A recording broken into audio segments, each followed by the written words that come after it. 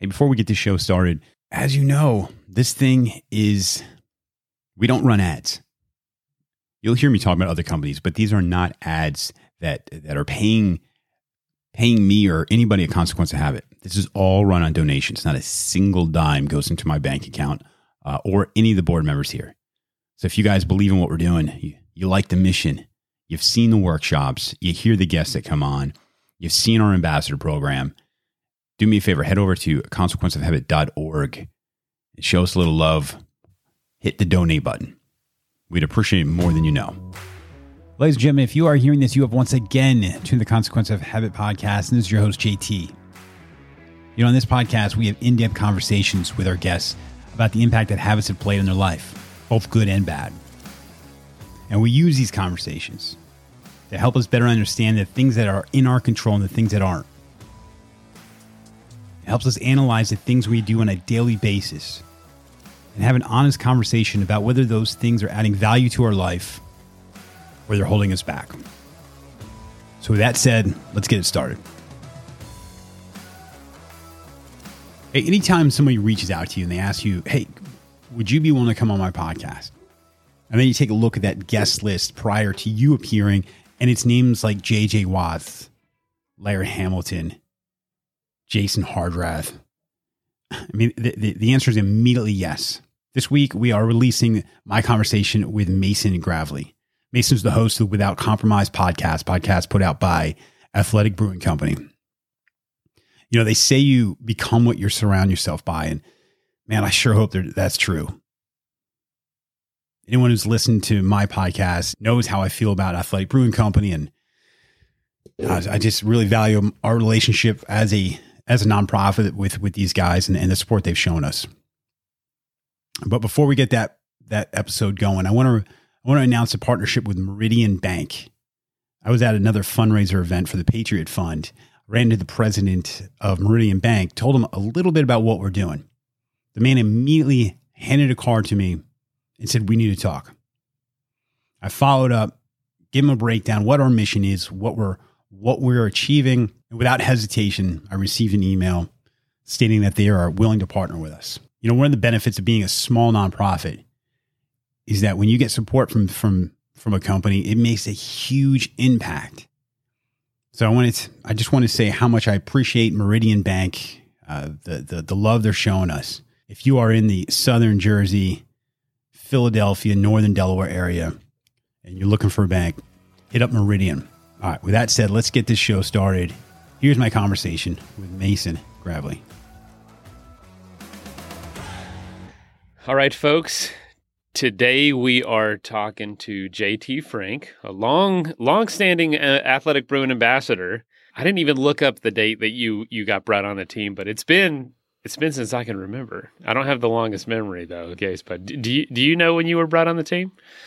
No.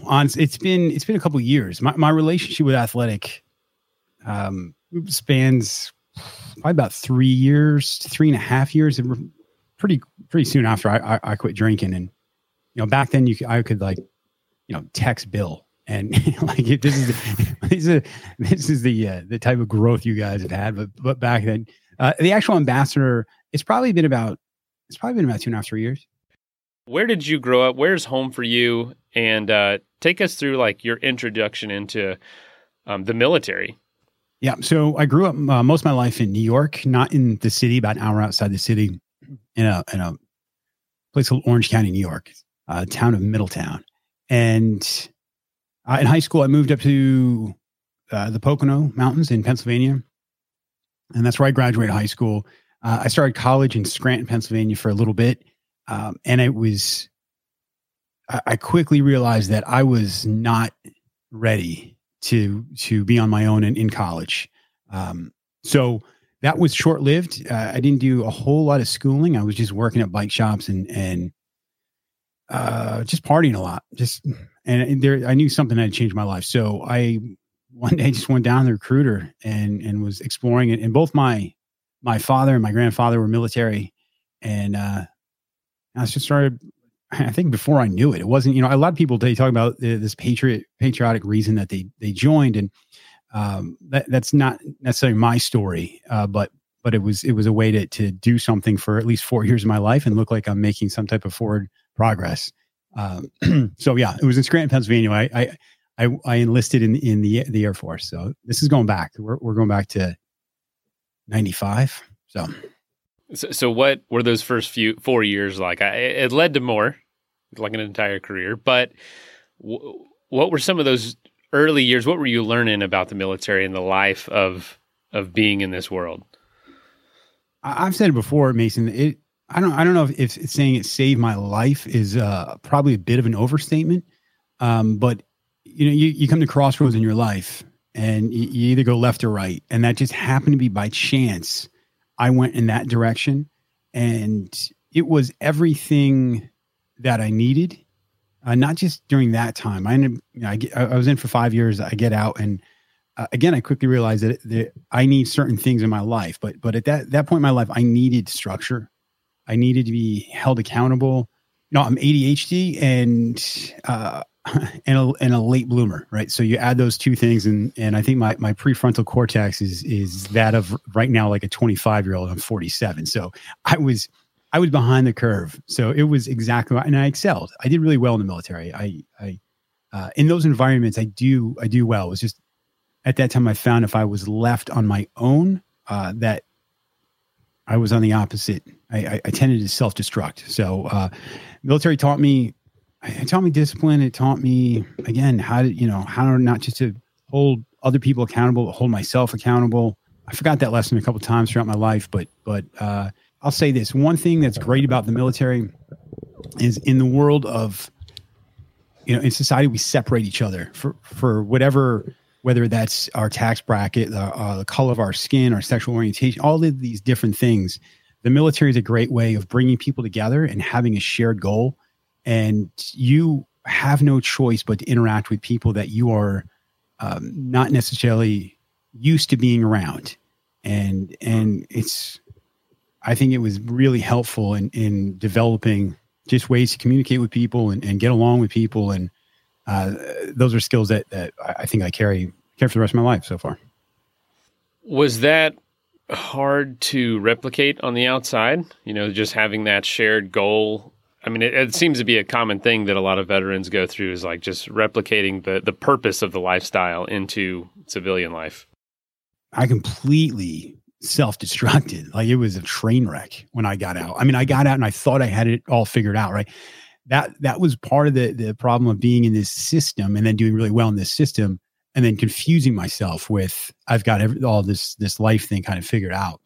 And then being kind of just, I'm going to say left on my own, because I'm the one who decided to get out, but just getting out, not having a purpose, not having the camaraderie, not having the accountability. And I was living out in Sacramento, California. I moved to just north of Sacramento in a town called Auburn. And yeah, it wasn't pretty. Yeah, it was a really tough time. I call it my vision quest. That was my year of kind of what I consider rock bottom in a lot of different ways. And it led to me literally, Mason, I'm not joking, selling pretty much everything I had at a pawn shop and loading everything I could into a Jeep Wrangler. I sold my back seats, Mason. That's how bad it was. I sold the back seats. My Jeep Wrangler, loaded everything into it, and those are not known for having a lot of storage, by the way. No. This isn't. This is like a 1995 Jeep Wrangler. Got my dog in there and a bunch of stuff, and headed out of town and drove across. Went from Sacramento to near Scranton, PA. So yeah, so it taught me a lot, but it also, like I said, there's a harsh reality of getting out and then really struggling with that and finding myself over a period of time needing that structure again in my life, and that led into me being a forest ranger and different aspects of being a first responder, working for the government, and that's where I find myself today. I know the pay is a little different, but it reminds me of the stories of professional athletes when they get out of the, you go from a stadium filled with 60,000 people cheering for you to, you're just a normal person now. Now you have this legacy and you have the remnants of it in your home a lot of times, but you can't replicate that, the locker room, the coming out on the field and all that. And I'm sure besides the pay, like I said, it's very similar to the military in the sense of purpose and goal. Yeah. I mean, I found myself like at a bar, like, I've been out for 8 months and I was like Uncle Rico of just reminiscing about my time. And to be honest with you, my time it's very hard to even compare to the people that serve now. Listen, I got out in 2000. The world was, pre 9/11 military is another animal, right? So I look back and go, boy, I sure had it good. Like I think about all the experiences, man. I traveled the world. I hiked mountains in Turkey. I did amazing things. And sometimes you just don't realize what you have, which especially at that age, right? The grass is always greener. I'm going, man, this sucks. And in retrospect, I look back and even on my bad assignments, they are some of the most cherished memories I have for sure. Wow. Rock bottom, driving across the country in your Jeep and your dog. When did it start to turn around? When did you start to feel that you had that purpose back? And tell us this too, because I feel there's a lot of people probably maybe in a lesser way sensing that, maybe in a similar way. Was it immediate or was it a slow progression back to a stable life? Oh no. So it started with my now wife, right? So I started dating my now wife and she had a child who's now my daughter as well. And that, that purpose of living for something other than yourself, that's something I kind of needed as well. And no, this progression, first of all, I want to say, I don't have it figured out, but the progression of change, is been extremely slow. We on my podcast, I talk a lot about alcohol and that transformation didn't happen until 2019, right? So now I was married in 2003. So there were certain positive aspects of my life that kept me grounded, but realizing that positive change needed to be made in my life, that's a slow journey that we're, still working on today. I've told this story before, but my dad was a heavy drinker when right before I was born. And I don't know if I've actually told the story on the podcast, but my dad found out that my mom was pregnant with me and he had a beer in his hand and he was an alcoholic. And he goes, oh my gosh, I got to get my life together. They're young. They're super like 20, 21. And he's like, I can't be living like this and have a kid. So he had a beer in his hand. He set it down on a payphone, never touched alcohol again, but he loved beer. So he drank non-alcoholic beer my whole life. So when the opportunity with Athletic came along, it was like, oh yeah, I know about this idea. There's been O'Doul's in my fridge for 30 years, so, or not my fridge, but my dad's fridge. It's always in the truck, because he'd just keep it in the back of the truck for work and you could drink it at work. And so it's always been around. And so what's cool is that, I have brothers with medical issues. My dad doesn't drink and I still enjoy beer. But it's something we can all have together and no one has to worry about anything. But for him, it was a moment. It was a moment he was like, it's over. I can't do this ever again. And he hasn't. What was it like for you? It wasn't one thing. I've talked to a lot of people about this and most people who have an issue, and this doesn't have to be alcohol, this could literally be anything. And I think that's something I'd like to just dive into after this. But, if I was honest with myself, I'm like, I knew the way I did things, I drink more than most people do. And that doesn't fit into a regular, I should say not regular, because that's a bad word. The traditional thing that we think of somebody with a drinking problem, right? You didn't see me slurring. You didn't see me, I didn't have a DUI, and that's probably more luck than anything. But I knew deep down that, that I drank too much. And even going back to kids, like I grew up in a house that drank. Like that was the norm. I saw it every single day. And that was reinforced with the military. And that's one of the things I'm passionate about talking about is as great as the military is, as many great habits you will learn, there's some that maybe don't serve people long term. But I if I spent more than 2 seconds thinking about that, I was teaching my kids the same thing that I was taught, right? This blueprint of how to be an adult, that I wouldn't think about too long because that stung too much. Right. And I found that I just made these decisions throughout my life. Like every major bad decision, I was tracing back to this thing. I was like, I've run this experiment a lot of times, and the outcome seems to hold true almost every time. So I tried it more than once, but there was just one time that I was coming home on from a work trip, and I said, "That's it." That was February 3rd of 2019, and that was the last time I had a drink. And yeah, it seems like so many things was attached to that, to where it's like when that domino fell, in the sense of like personal progress, all these other dominoes started falling too. You find that a lot with like, I got a lot I need to change about my life, or a lot I want to change, but it's really overwhelming to think about doing it all at once. But if you find that one thing that everything's really, really attached to, or at least connected to in a way, you can get a lot done just eliminating that one step. So it sounds like that was for you, the big thing you needed to focus on. Yeah, it was. And then it was also, the further you make distance from something like that, the more you start to realize you can pinpoint, or at least spot the reasons you start doing stuff. You start examining, and we don't have to get into like what a 12-step, but it's something that probably everyone should go through, because you start realizing like, hey, I look at my phone more when I'm uncomfortable, or I have more road rage when I had a crappy day at work, or whatever. And you start to connect these things.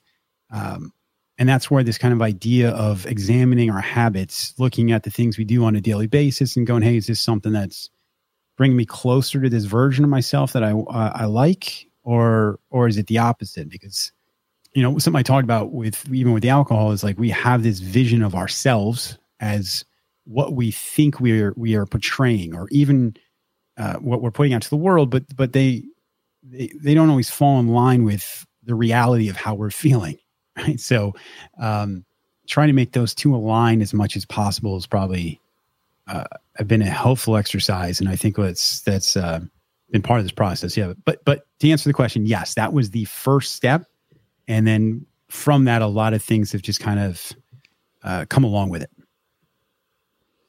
That's awesome, man. You've mentioned it a few times, and people heard about it in the intro, but consequence of habit. That's kind of your whole thing, your podcast, nonprofit.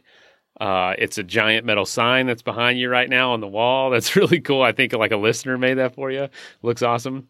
I've got a couple things. I've got a t-shirt with it. Oh, I should have worn the t-shirt today. I could lie and say it's underneath its jacket, but it's not. It's another Athletic Bruin shirt. But tell us about that idea, because it started with the phrase first.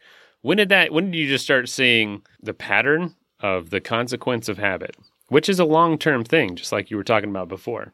Yeah. All right. So to back up, I'd been doing a podcast for a beverage company called Killcliff, and it's kind of in the CrossFit world, and fantastic company. They were great to me. They helped me set up this studio that I'm in now. And, but then COVID happened. This kind of fell through, and there's a lot of people kind of, I'm not saying anything that people don't know, but COVID was tough on people. And there's a lot of people within drinking that were kind of suffering through those during that time. And I wasn't working a bunch just because of the pandemic. And I had this studio, and I'm like, man, I'm just going to talk about like our habits and the consequences, because I've felt both sides of it. And that's something we don't think about that much. You don't think about the positive consequences of our habits.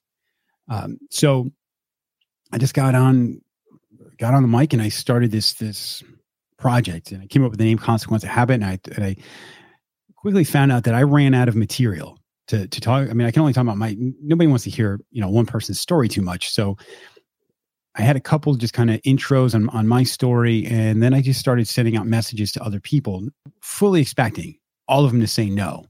And gradually more and more people started saying yes. And I didn't want it to be just about drinking, because I think what talking about habits does is it levels the playing field really for everyone. Because I don't care if it's you're this high functioning entrepreneur that gets up at 4, does their 100 burpees, meditates, journals, or you're a person that's suffering with alcohol or drug misuse issue.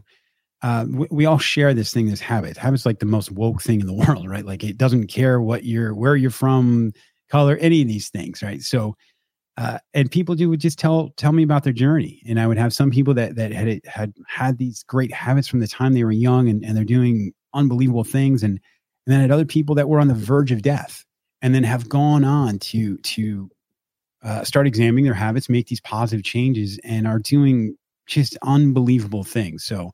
It quickly became bigger than me, and it was more of a platform for people to come on and tell their stories, and then hopefully inspire some other people to make some changes in their own life. About a year into that, we wanted to do more because these episodes were like I didn't want to point people to an episode of a podcast. As great as that was, I felt like we could have more impact, and that's where we looked at COH as a nonprofit and started that process with the goal of just having these workshops. And that's what we're doing now. Whenever we can, we have workshops where we bring in either practitioners or experts in a particular habit, and we make it pretty much free to charge of people. We go after certain audiences, but free of charge for people to sign up and come in. Like we just 2 weeks ago, we did a Wim Hof breath work and cold exposure workshop where this one was for veterans. They came in and these are things that veterans aren't necessarily, not all of them, but not necessarily accustomed to doing, right? Like getting in ice baths and hyperventilating and thinking about, mindfulness and meditation and all of these different things. And so that's been an amazing experience. And to give both Athletic and you a shout out, without you guys, a lot of this stuff wouldn't be happening. I mean, I've said it on our podcast every episode, but you guys have been just such a huge supporter of us, and can't thank you enough. You didn't have to say that. I'll probably cut that. No, I'm just Don't. No, man. Well, it's so cool to see you start off with an idea, go with it, build on it. I mean, you've got a family, you've got 3 kids, a wife, a full-time career, and doing this on the side and starting this nonprofit. It's really inspiring. It's really awesome. Like I get a lot of personal inspiration from like, man, if JT can find the time to do this stuff, surely I can find the time to do these things I want to do. What have you seen in the veteran community, society do well for veterans and not so well? Yeah. So there's a couple things here. I mentioned connecting our actions with our emotions, right? Like, and that's, like I said, like you're having road rage because you had a bad day at work or something along those lines. I think as far as a community, one thing I remind the community, and this wasn't my experience, but that men and women, we've been at war for over 20 years now. And there's men and women that have seen things and experienced things that as humans, we are not designed to process. And some people process them better than others. And I make the comparison to like altitude sickness and dealing with trauma, right? So everyone has a different threshold. Some people can walk up, they can acclimate to high altitudes much quicker and not have the same effects. It's got nothing to do with toughness, and it's just the way they're biologically made, where other people have a lower threshold to that. And trauma is the same way.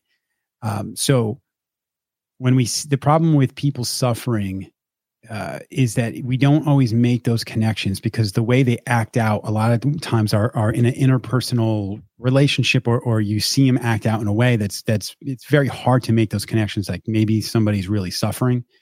I would say that just having some empathy and understanding that what a lot of these men and women have gone through is beyond what most people are designed to be able to go through. The second part of that is, I would say that, and this is happening, but the VA was doing the best that they could to take care of people, but those treatments, it's the government, and they've done some amazing things, but we're constantly coming up with different ways to treat people for any issue dealing with mental health, and I look forward to different ways of doing things that maybe weren't traditionally used coming to the forefront and giving some people some more relief. Because I just talked to a guy yesterday, there's a lot of people really struggling out there, and then trying to integrate into the civilian side and make that work has been a really uphill battle for a lot of people. So with the show and taking it beyond that to do like actionable things people can get involved in, what's on your roadmap? What are you trying to do here with Consequence of Habit? Where is it going for you? Like what are you trying to do in the long run? First of all, I'll start off with our mission statement. Our mission is to bring awareness to the impact that habits have on our mental health, our success, and the environment. The bread and butter for us are these workshops.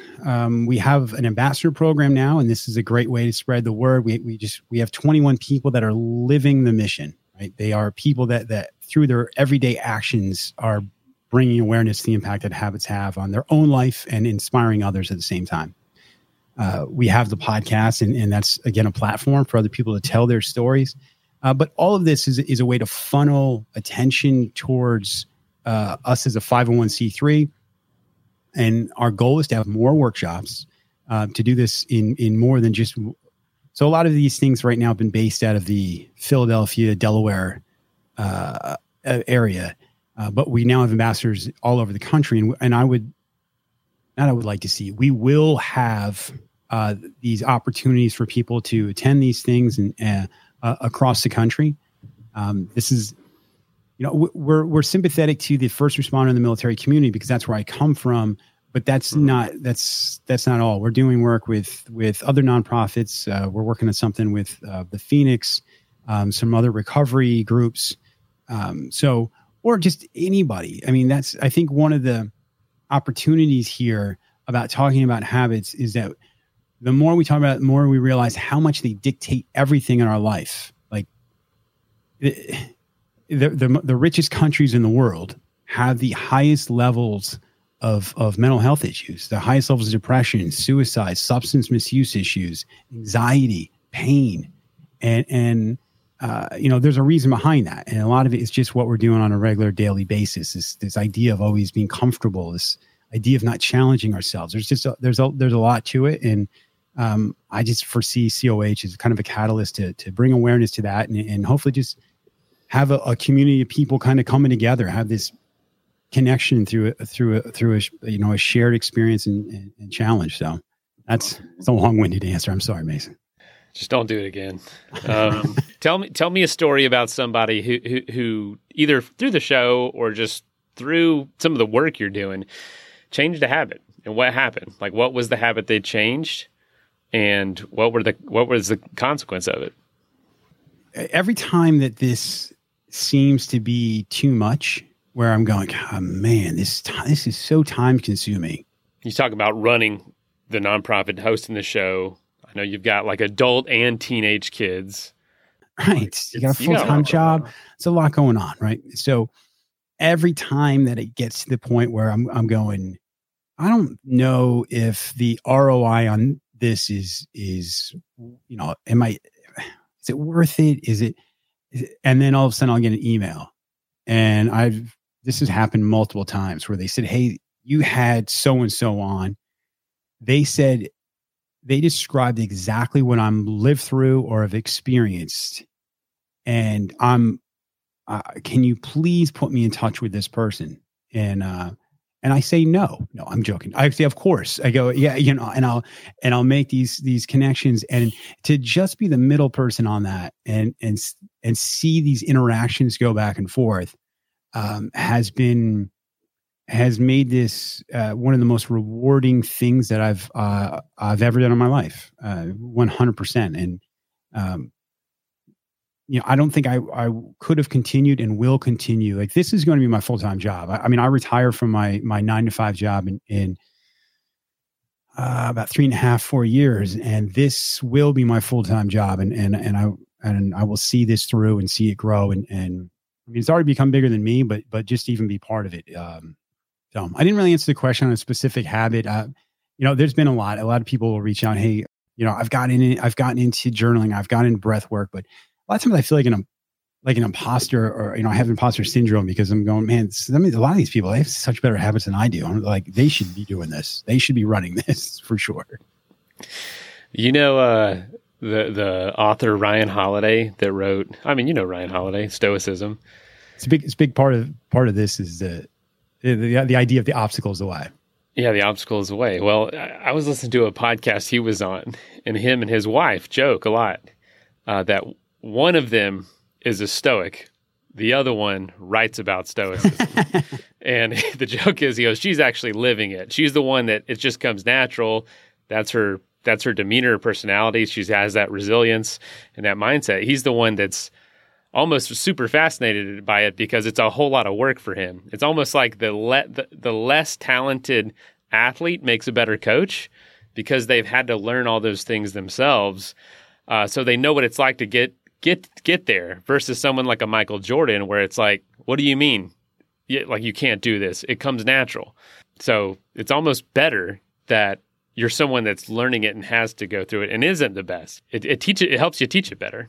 100%. And I wanted this to be like this.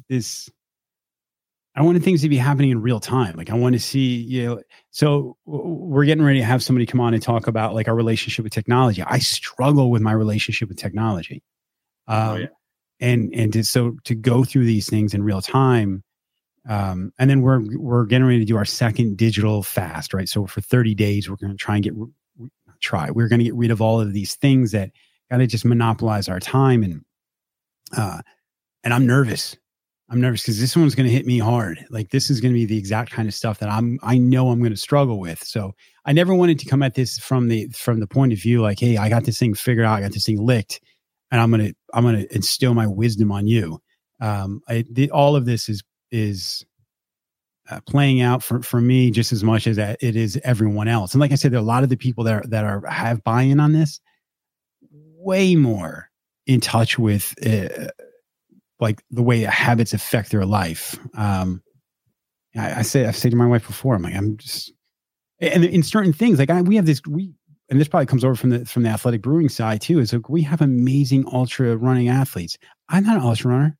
I mean, I run, but I'm not an ultra runner, but I have these people that are part of this thing that inspire me way more than I know it's on the flip side. I don't even know where I'm going with that. I get what Ryan Holiday's saying for sure though.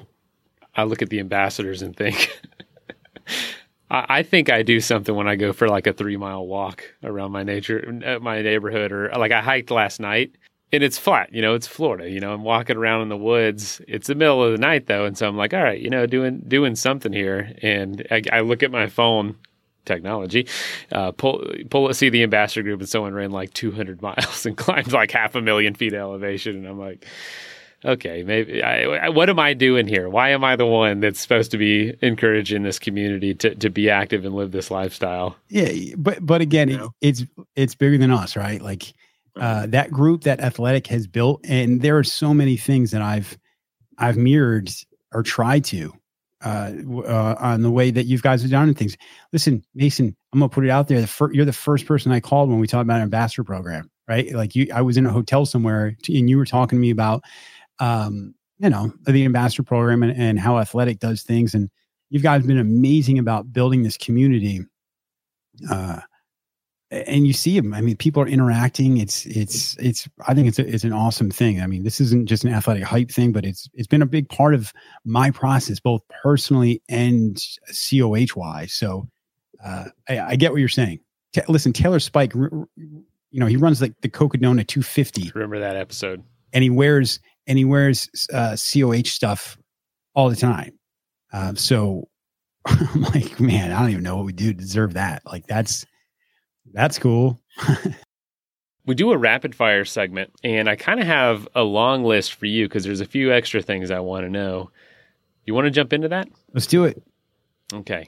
All right. And some of it's going to have to do with podcasting because, two podcasters get together. We got to talk shop a little bit, but you've had a lot of awesome guests on Consequence of Habit. Who has been maybe one of the most memorable recently, or someone that just quickly comes to mind? People ask me the question all the time for mine. It always changes. It just kind of depends on recent guests, what I've been thinking about lately. What's been something that really got you recently, and why? Who was it? What were they talking about? The one that always stands out is I had a conversation with General Greg Martin, who was the president of the National Defense University. And he told a story of being called into his boss and his boss's office. And I want to say his boss was like, I might be screwing this up, but I think it was the chairman of the Joint Chiefs of Staff.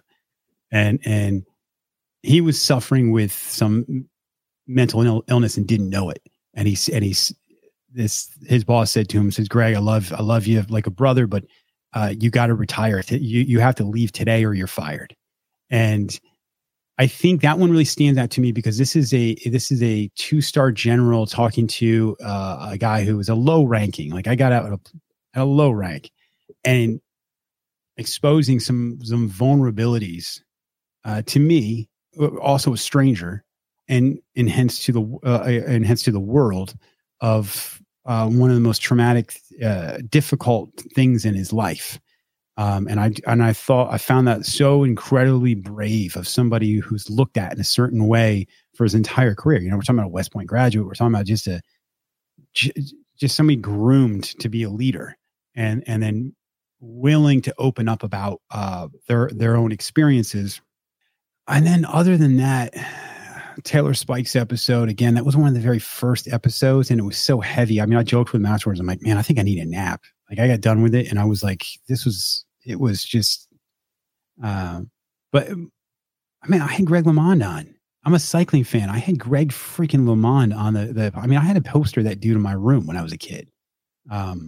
So there's tons of them that I look back and go, I can't believe that person said yes. And then even more importantly, I can't believe the relationships, the people that I continue to talk to on a regular basis after having him on the podcast. And I'm sure it's something I had you on the podcast and just a couple of months ago, we were sitting around having a cold one together down in Florida. So that's right. Non-alcoholic, yes. Of course. But yeah, we went and got some pizza. You were in town. That's so crazy. I know everyone and their mom has a podcast, it seems like, but there's a reason. There is very few mediums in today's world we could talk halfway across the country from one another, have an in-depth conversation about our feelings, about what motivates us, about how our lives have changed. You walk away from these conversations, you feel connected to people. You feel like friends because there was no medium in a lot of ways before this to open up that quickly to someone you didn't know that was intended to then be shared with the world. It's a really fascinating medium. It really is. And I've had NA beers with people, like I've been on work trips and I've met up with people that I've had on the podcast and it really is an amazing experience. It's sometimes, I forget what the number of people that you can really only be close with. It's like 150. So I get that some of those relationships fall away, but it has definitely opened up that pool of 150 to people that I never would have thought I would be talking to. So, it's been a pretty cool experience. It's called Dunbar's number, by the way. It has to do with like the max number of people you can have a relationship with. But yeah, I guess scientists call it Dunbar. We've actually brought it up with building the ambassador program. Like, do we need to branch off every 150 or something? And there's a lot of organizations that use that number to say certain branches or arms can't get bigger than that because then you just don't know people. I think it's true. All right, so that was first one. So, all right, you've had a ton of people on, been some impactful people. What is your favorite daily habit? I don't do it as much as I should. I did it right before we get on the podcast. Is breathwork stuff. I do like a Wim Hof breath work. I'll do a couple sessions of that. And that has been something that for me to find stillness in my mind, because it's all over the place most of the time, to find some stillness. I will do a couple rounds of some breath work and feel grounded. Everything seems to slow down a little bit. And that kind of gets me in the right mindset for the most part. I've been breathing my whole life. Heck, I've been doing it the whole time we've been talking. You're multitasking. It's unreal. No, I know what you mean, though. Do you have any hobbies that you don't often talk about or folks don't know about? Yeah, I don't talk too much about my own stuff. I love climbing. I bring my daughter climbs with me. Well, both my daughter and my son. So I live in Delaware, so we're not doing any multi-pitch big mountain stuff. It's all in a gym. But we love the climbing. I grew up as a cyclist. I don't know if I fall into that category anymore, but I love mountain biking. I grew up racing road bikes. My dog's name is Merckx after Eddie Merckx. My son's name is Cadell after Cadell Evans. Or I should say we just like the name. It's not after him, but that's weird. But so I love cycling. Just fitness stuff, man. So if it's trail running, I'm still coming on back from an injury on that. I love lifting weights. This is probably something I do probably 4 days a week. I enjoy that. It's just kind of an outlet for me. But yeah, I would say those are my my hobbies. That's awesome. Do you have a favorite Athletic Brewing beer? Free Wave by I mean, there's other ones that some of the seasonal ones that come out and I go, man, that's good. But Free Wave's my staple. Like that is the one. If I had that from here on out, I would be good to go. And I'm starting to see it more and more locally here. And cold, right? There's the other thing. Like I can get it and it's in a refrigerator, so it's coming out cold, which is nice. Right? There were times you could get it and it was always in the back corner somewhere and it was warm and so there was that process. But yeah, Free Wave. Oh, Soul Sour is also if listen, I don't want to give Athletic any business advice, but if that doesn't become a staple, you're missing out. Oh, it's so good. Oh man, yeah, we are. I think it is coming out again soon, like earlier, or multiple times a year. So I mean, it's a very popular one. They nailed it with that one. And the cause is awesome. Last question, and I get you to go.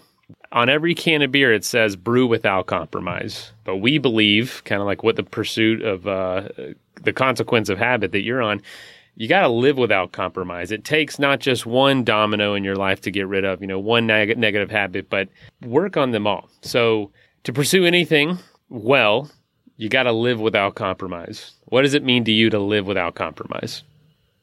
Oh, Mason, that's deep. I've heard you ask other people this, and I swear they have a canned answer. Like they had prepared for this more than I have. I've said about change that a lot of my habits that I used to do compromise me from being this version of myself that I wanted to be. Right. So the word compromise has come up a lot for me. To live without compromise is to hold yourself to a certain standard, and then set up the environment to follow through on that. I want to be careful because I know personally I failed at that before, right? You hold yourself to a certain standard and maybe you don't reach it. But the without compromise part to me is that endless struggle of going towards it, knowing like, hey, this is where I want to be. And I'm gonna F up. I'm gonna mess it up sometimes, but at the end of the day, I do the next right thing to move forward towards that direction.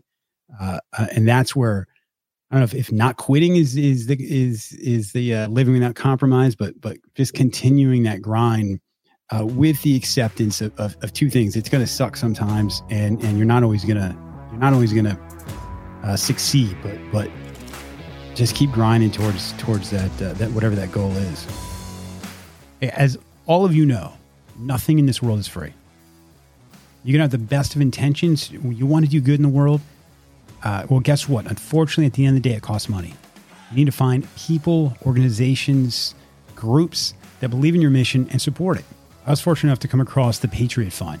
I reached out to these guys and I told them what I'm looking to do within the veteran community, and they were so quick in response and really got behind what we're doing, and have been a huge part of making the workshops that we hold for veterans a possibility. So check these guys out at thepatriotfund.org. Hey, this show is produced, edited, everything I don't like doing. This company is doing it. If you guys have a podcast and you think about, man, this I love the interview part. I love talking to people, but it's all the other leg work that's kind of bogging me down and taking something away from this experience. Do yourself a favor. Check out Anthony Palmer at Palm Tree Pod Company. These guys are the best in the business. It's completely revolutionized my experience as a podcast host. So if you guys want to check them out, go to palmtreepod.com or just hit me up, man. I'll link you up.